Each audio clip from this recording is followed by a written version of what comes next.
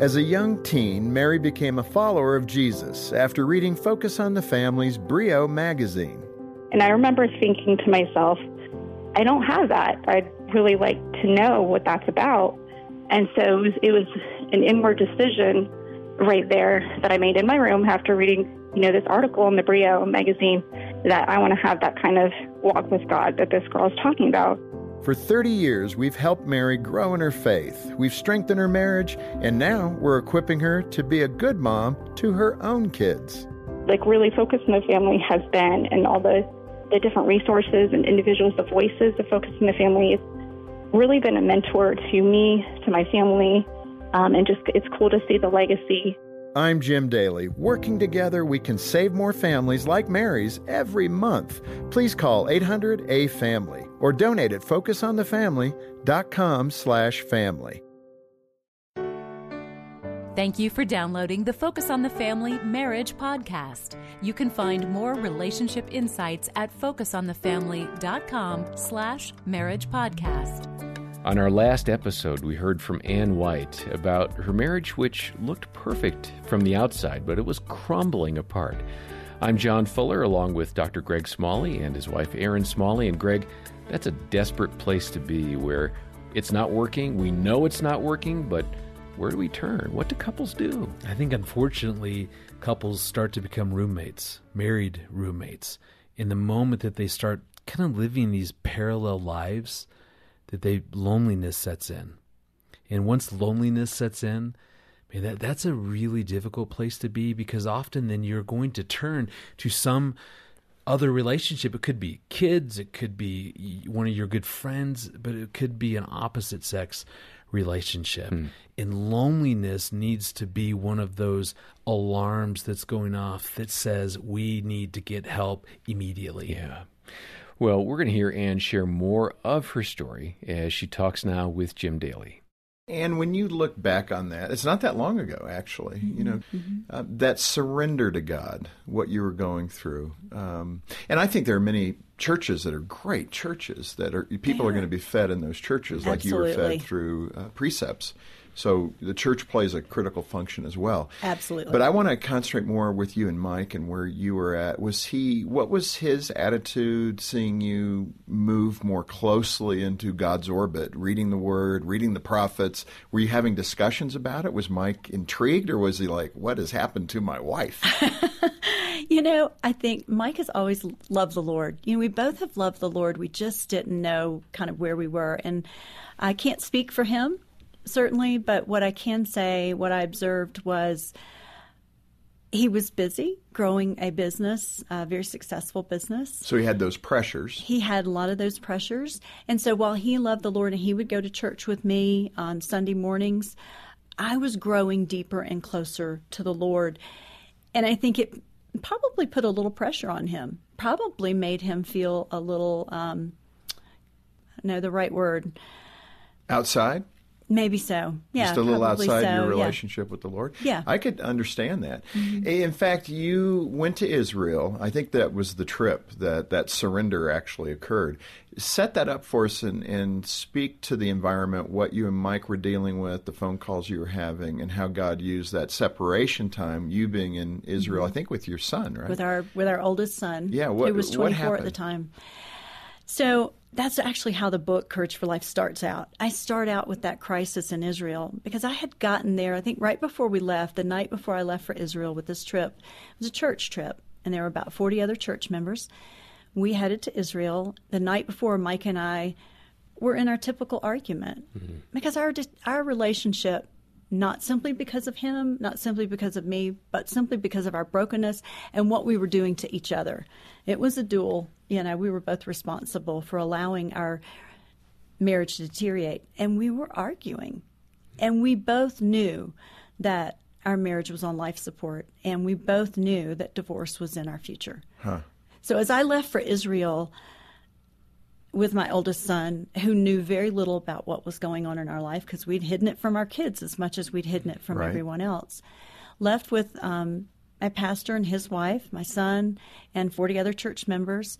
We get to Israel, and after our first day, we come back that evening. And as I talk about in the book, I came back Blake was on the phone with Mike, and Blake, as he intuitively would have done and did, said, "Hey, Dad, you want to talk to Mom?" And, of course, that puts Mike and I both on the spot. You know, we had been arguing and probably needed that break from one another. But I got on the phone with Mike. Blake went back to his room to take a shower, and we proceeded to continue to disagree and talk about what we were going to do about the mess of our relationship and really how we were going to amicably divorce. Yeah. And what stopped that from happening? I mean, when a couple's at that point, in fact, you know, one of the things, John, that we have is Hope Restored, which is an intensive marriage counseling experience for people with an 81% post 2-year success rate. Mm-hmm. And this is one of those things that many of the people that go have actually signed the divorce papers. Mm-hmm. And this is a critical point because some listening right now might be there, and that they've just had that conversation. They may not be in Israel. They may be at work and one at home. Mm-hmm. And they're at this point where they're saying, okay, how are we going to amicably end this thing as believers? Yes. And that's not the will of God. That's not his heart for their relationship. How does a person pull back? What happened in your life as an example and as a witness to the others listening who might be at that same point? Well, you know, Jim, I think we often try to control our situations. And I know I did. I know Mike is a very strong personality and a very successful man. He, you know, is in control of all of his life. Yeah. I'm sure. We had no problem controlling many situations in our life. So we tried to control our marriage. But we knew at that point, I knew at that point, I could no longer control the situation. I had no control. I couldn't save it. I couldn't do anything in my power to save it or to allow it to dissolve amicably. Had no clue what to do. Let me ask you this. Was that, in hindsight, when in that moment, could you see that was a good thing, or did you feel it was a bad thing, that you couldn't control your marriage anymore? Of course, at the moment, I thought it was a bad thing. You know, I thought that I could control anything. And it was a God thing. But it was a God thing. God allowed me to get to the end of myself, to where I couldn't control anything anymore. So Mike and I actually ended up hanging up. I don't know who hung up first. But it wasn't friendly. It wasn't a friendly end to that phone call when I was in Israel. And I remember just sitting there on the edge of my bed. Blake had an adjoining room, so he was over in his other room. And I just remember breaking down completely and just begging God. I remember being face down on the floor and just saying, Lord, I have no clue what to do.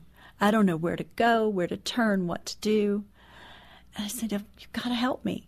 And I think that's the sad thing. Sometimes we wait until it's so bad before we turn to the Lord and say, God, tell me what to do. That is a really hard place to get to, but you can sense there's almost a relief involved when you realize that God is the one who answers prayer. So, Greg and Erin, husbands and wives that are relating a little bit to what Ann might have said, what are some steps that they can take to see God move in their marriage? First and foremost, begin praying. Pray individually. Pray about how can I have this conversation with my spouse. It's a hard one to have, but it is worth it.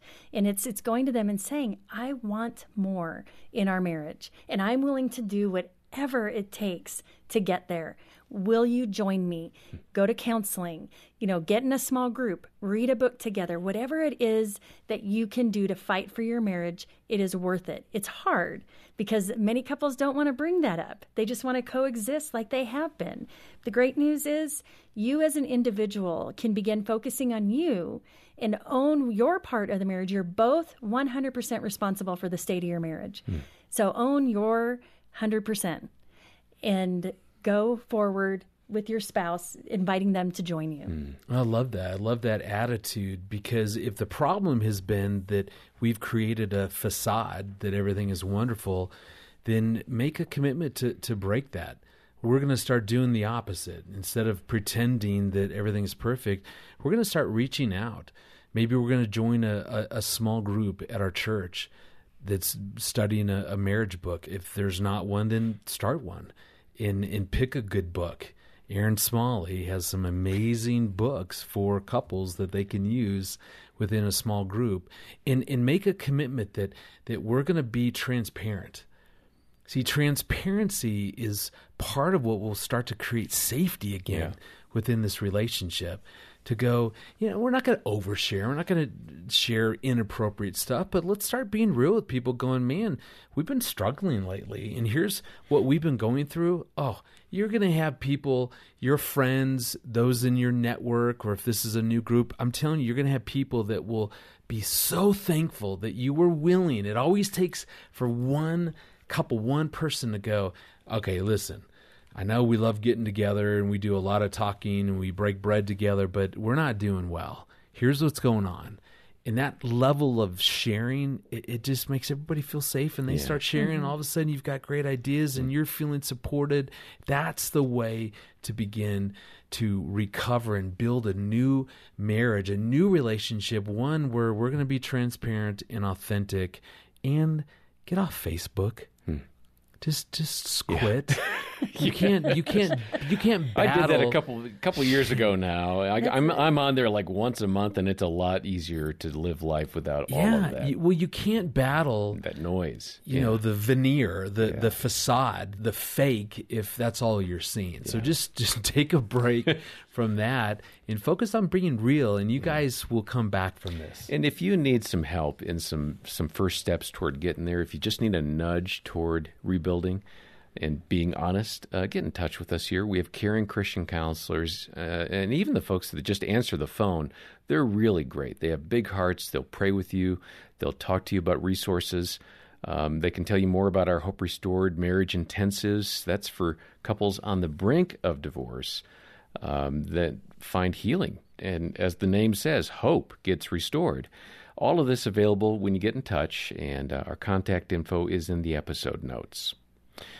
And our featured resource right now is Ann White's book, Courage for Life. We'll send that to you when you make a generous gift of any amount to this ministry. Well, next time, we're going to hear from Ted Cunningham. He's got some advice for men on how to talk about our emotions. Should be great. I'm John Fuller. On behalf of Greg and Erin and the rest of the team, thanks for listening today to the Focus on the Family Marriage Podcast.